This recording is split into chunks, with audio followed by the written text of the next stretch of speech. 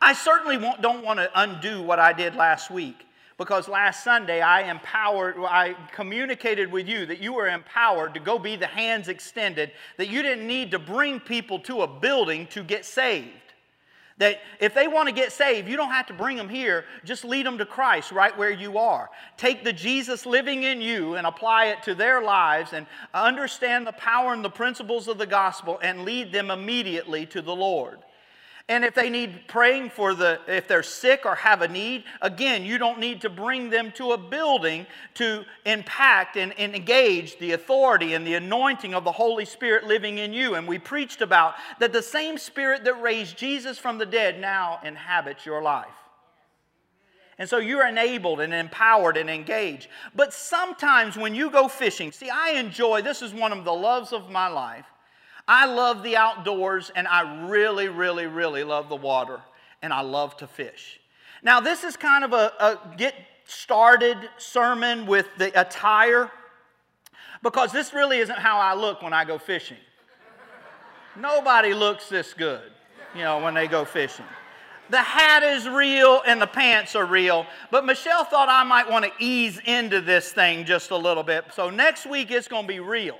I'm going to have full tournament gear on.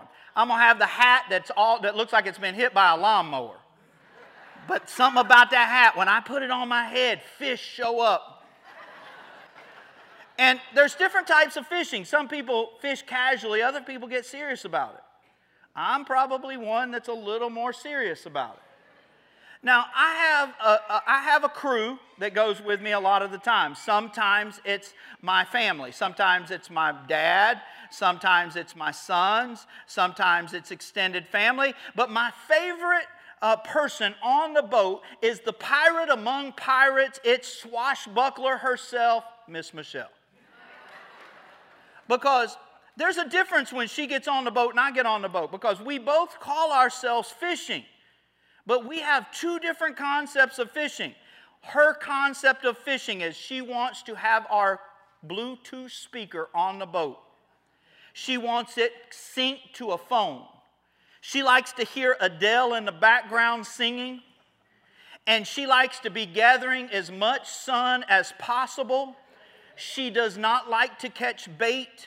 She does not like when I throw the net, it gets grass in the boat. And so she is throwing her influence towards me every single time we get on the boat to use artificial bait. And then what happens is she's back there catching the sun, reading a book, listening to Adele, and I'm supposed to hook the fish and then give her the pole. She is supposed to bring it in, and then we are supposed to post to Facebook the fish that she caught. That's normally how it works. But there's two things that you have to do when you go fishing. Now, the first one that I'm going to mention, I don't really practice. It's just something I'm encouraging you to do when you go fishing. Is one, you should probably take a peek at the weather. And if it's storming and the wind is blowing, you probably should listen to that little voice inside of you that says, remember what Pastor says, God doesn't heal stupid. You wear stupid. Because I don't really practice that one very much, because when it rains, there's something that comes over me that says, you know what? All the weak fishermen stayed home today, and the fish are just waiting for me to show up, and I have a raincoat. So I call my dad, and I'll say, hey, only the strong, only the strong. And I'm playing on his pride, and I'm saying, I need some help, but will you be dumb enough to go with me? Most of the time, he says yes. Some of the time, I remember one story, and then I'll get to my message. One story, I took Michelle, and she said, doesn't it look like it's going to storm? I said, oh, I can outrun the storm. Lo and behold, the storm was everywhere. We ended up in the mangroves, and she was curled over with a rain jacket on top of her. And we stayed there for about an hour. She got soaking wet and cold. It broke, and immediately I went right back to fishing mode. She's back here like this. And I really believe it was the Holy Spirit that said, go home, dummy. And I did. I listened to that voice and I went home. But the second thing that you have to do when you go fishing is measure the tide and the time. Because time means everything.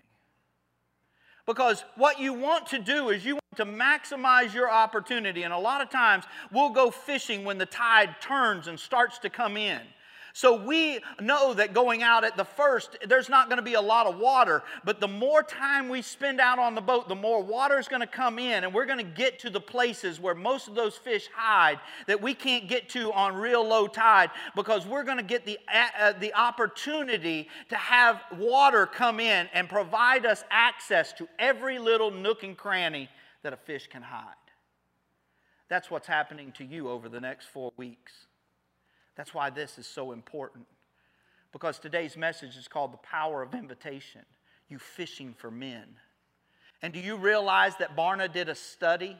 And in his study, he started to evaluate the data concerning church, especially surrounding Easter and Christmas. And he come to this conclusion when he started interviewing unchurched people. And sometimes the people he interviewed didn't even believe in God.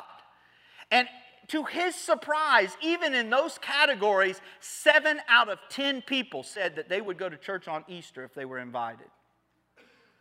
I'm going to say that again.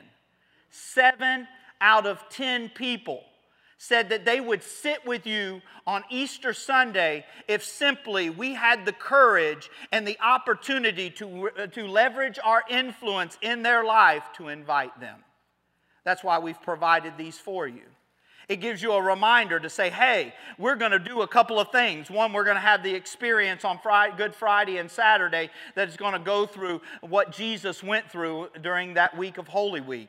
We're going to also have an Easter service where somebody could be sitting next to you, and it should be a mission that we're going to go on that says, I don't want to go to church alone. Can somebody say amen? Look at your neighbor and tell them, don't go to church alone on Easter. Because let me show you how quickly God can speak to us. I'm going to ask you a question. And I want you to really think about it and use your heart and your imagination. Who do you know right now in your life that needs to know the hope that only Jesus can provide? I'm going to say that again while they have it up on the board. Who do you know right now in your life that needs the hope that only Jesus can provide? Because whoever that is that you got the picture of, see, you have influence in their life. I don't eat with them. I don't know where they live. I don't work with them, but you do.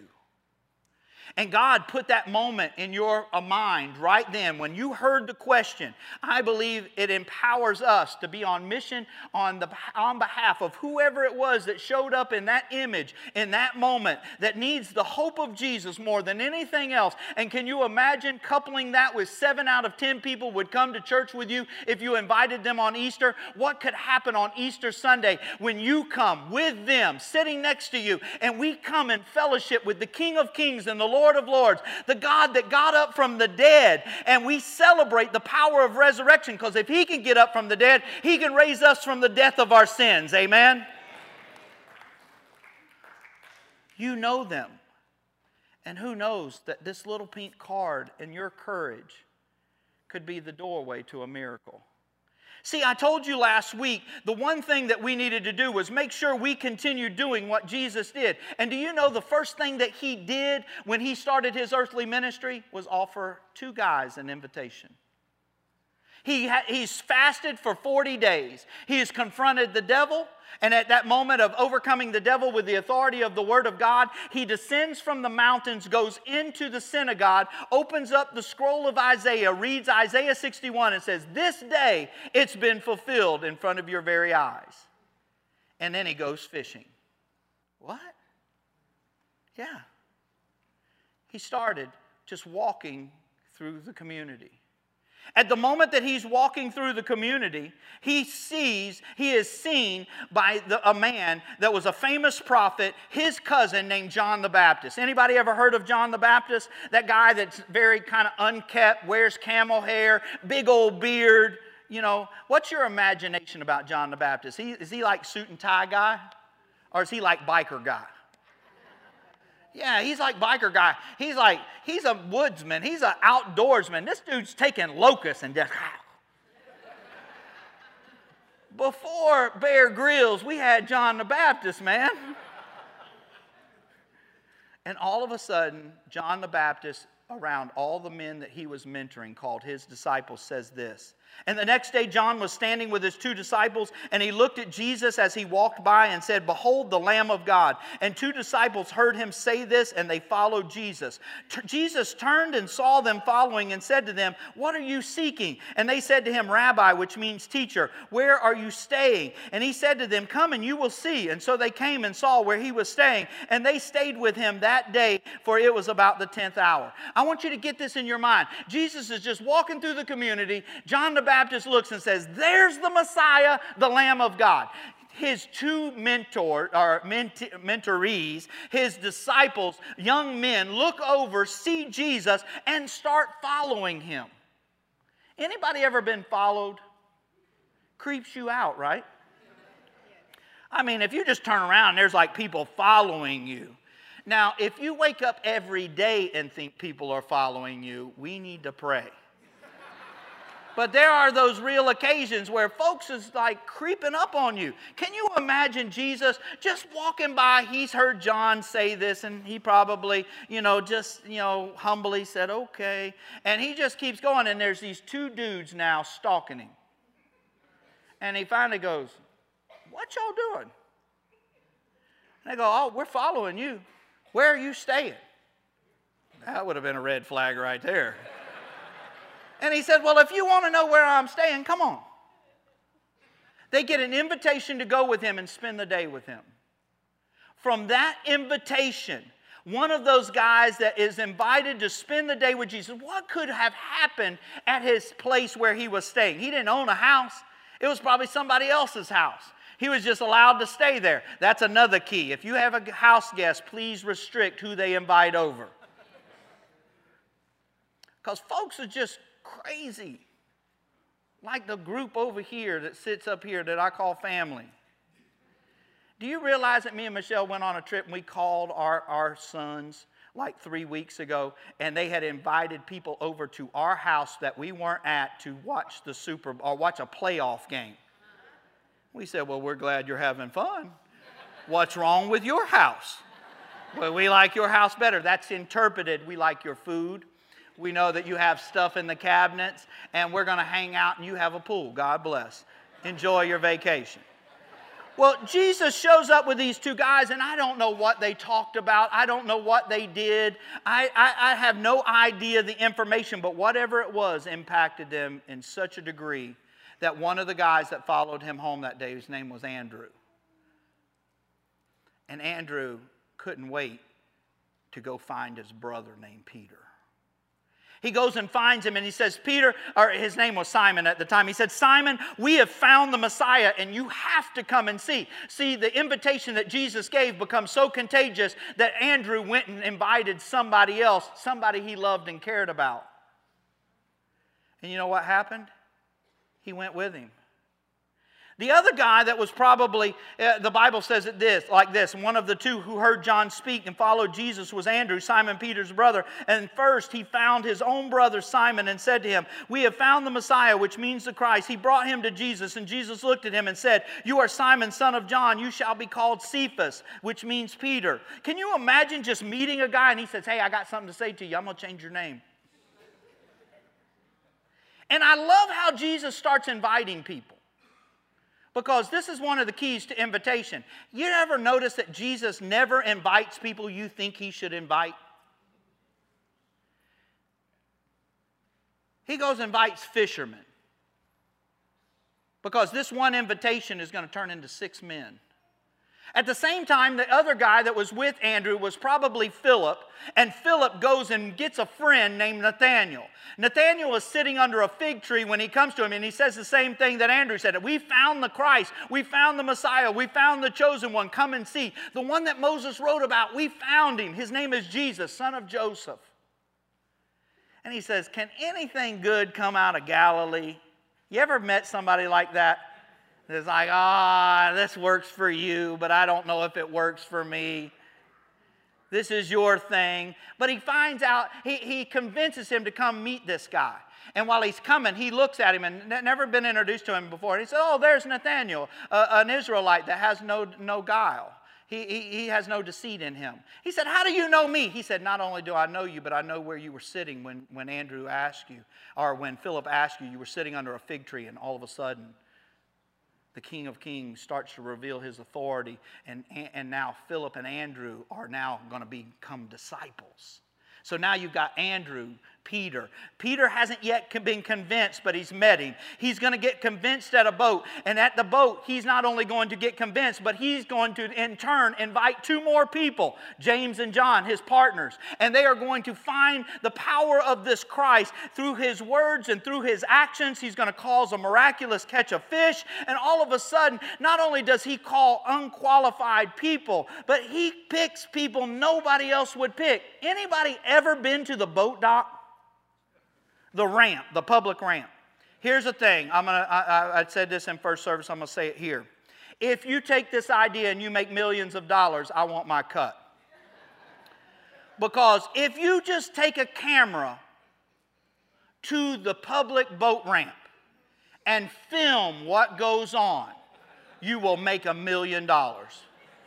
You're going to find husbands cussing and screaming at their wives like their wives are supposed to be ship captains. And they should know how to drive an 18-wheeler and back the boat in while they stand there with their captain hat on and just do their thing. You got guys yelling at their sons, get this, do that. And then you got those people that just bought their boat from Bass Pro Shop. They've never been in the water before. They've never driven a trailer before. And they decide they want to go to fishing at 10 o'clock on a Saturday when everybody else is there. All you got to do is go. You say, Pastor, God doesn't use people that curse. Peter did. And he invited him. See, nobody thinks that Jesus is going to use them because they think of all the things that disqualify them. But what you have to understand is he knows what he's doing when he invites you. Because who would have thought that he would have invited a kid that was so messed up on Panama City Beach he couldn't even live in his parents' house? But he turned him into a pastor. What could he do when he invites you? See, sometimes we forget what it's like, who we were when he really found us. Because we've gotten so far away from that moment. Do you realize who Jesus called when he called you to the point of salvation? And if you told your unedited testimony, it would probably scare the person sitting next to you. But that's when you thought you were going to be a nut. Because when he found you, the overwhelming joy that come over your life, when he chose you and invited you to join him in what he was doing, it becomes so moving to you. Do you remember when you first got saved and had to tell everybody? And people started calling you nuts? You're going to be a religious freak and fanatic? Yeah, and it made you quit asking.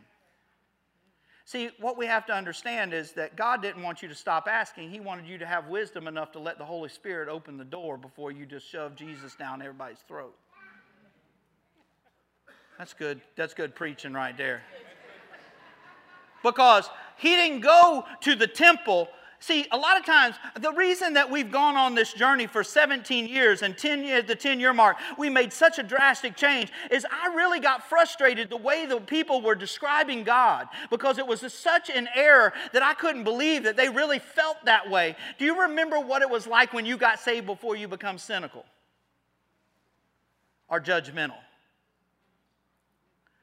You know, when you started judging the cover and talking about the power of a person before you realized the potential that was inside of them that Jesus could make come alive. Do you realize that in this congregation today are people that were homeless that now own their own business? But some people would have judged them and said, oh, they can't. Here's the new just free one. When you go don't invite somebody from another church. They're already caught. And we don't need them to come from this church to this church because we think we do church better. Why don't we go out to the people that we really believe that God can transform and invite them and allow the presence and the power of God to do something supernatural? You know what Jesus could do when He called you. You know, that preacher that... let me get back to that error. See, when I started hearing about God after I was in the vocational ministry, He sounded mean.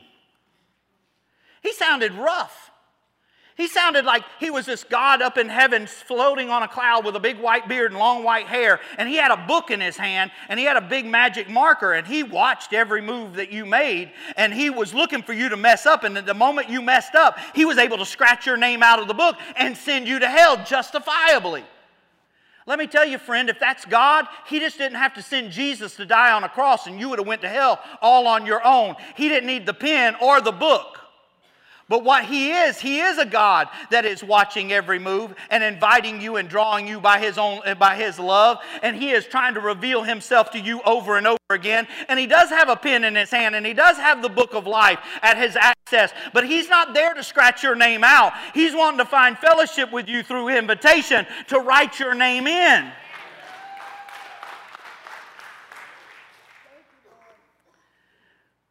Because He would have, Jesus' invitation went to Philip and Andrew, and then it went to Nathaniel and Simon, and then James and John. And out of one invitation, one experience, and watching Jesus go stay wherever He stayed, turned into 6 disciples. Power of invitation. Then He loses his mind. Touch a neighbor and say, crazy stuff. See, you could be talking about them right now, and you just been wanting to say it all morning. But you can even get away with it because you can say, Pastor told me to say crazy stuff. I just happened to look at you. See, it's one thing when Jesus calls the unqualified, but when He calls the depraved, He tells Peter, He says, hey, since you've taken me up on the invitation, I'm going to make you fishers of men. And I'm going to show you how to fish. Walk with me. So He's walking with him, and he comes up to one dude, a crooked tax collector, an embezzler, a cheater, a man that stole money. And He didn't wait for him to get cleaned up. He just walked right up to he said, yup, fish. Anybody fish, say amen.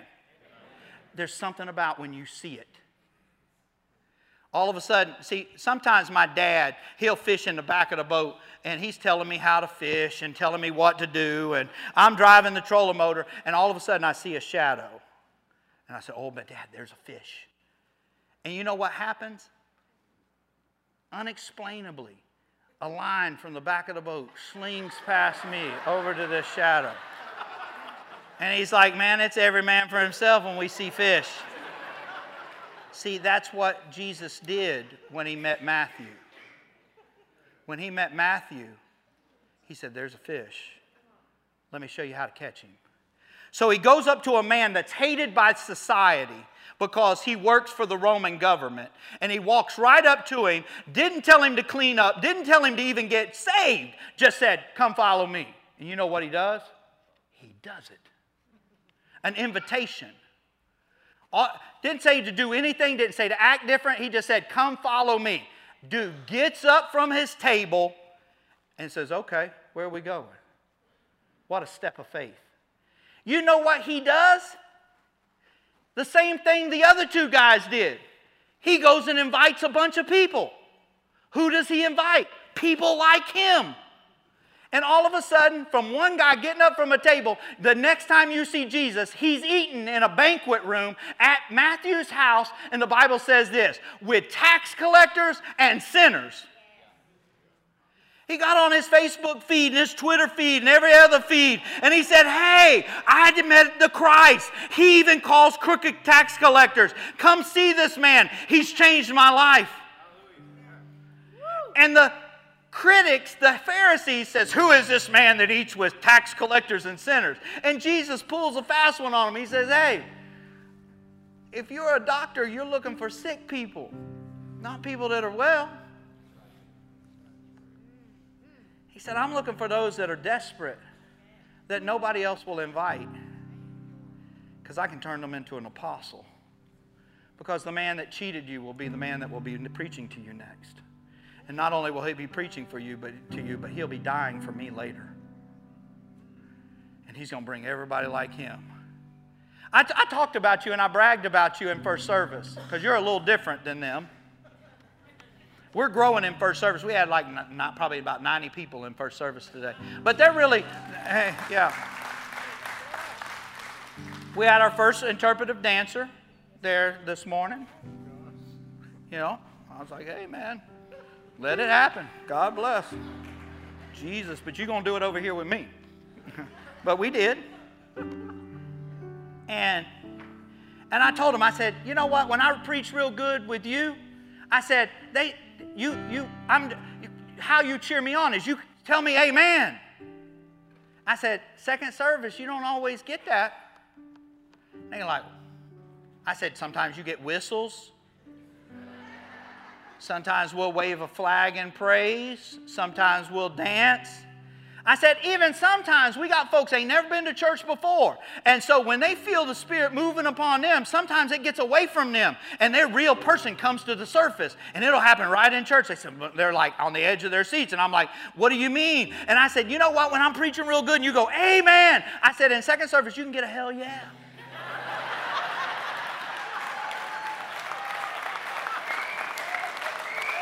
Oh, yeah.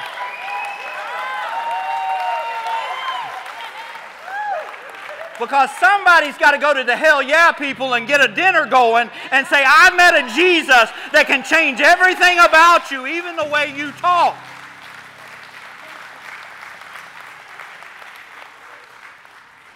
What he was telling the Pharisees, as hypocritical as they were, and if you are a Christian, let me just set this thing straight. Before you go out with these pink things and go ask somebody to church with you on Sunday, Easter Sunday, get this. Please do not tell them ever again you're perfect. Because you give us all a bad name.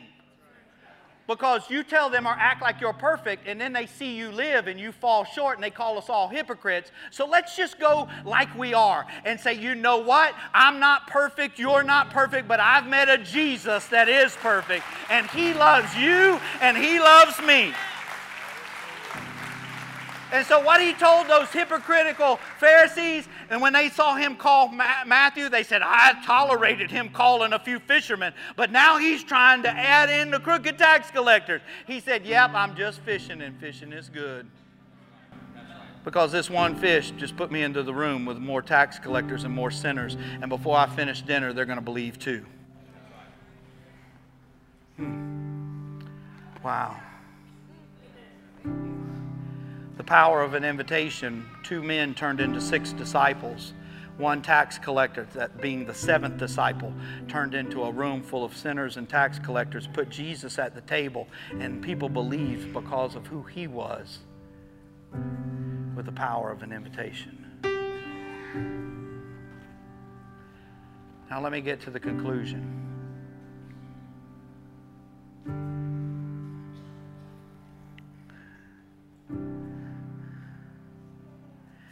Who did you see in your mind and your heart when you asked the question, who do I know in my life right now that needs to know the hope that only Jesus can provide? That's your mission. To put an invitation in their hand.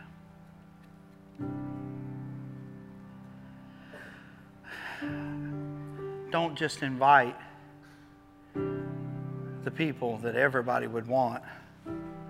Make sure we invite the people that need Him the most. Can you imagine a card and your effort, anointed by the Holy Spirit, could introduce somebody to Jesus for the very first time and it saved them from hell? A miracle. Just fishing for men. Going to those places nobody else would go. Putting a line in the water and believing He's Christ enough to transform. Would you sit back for a moment, close your eyes, think of that person that needs the hope of Jesus, and worship with Amy as we worship Him.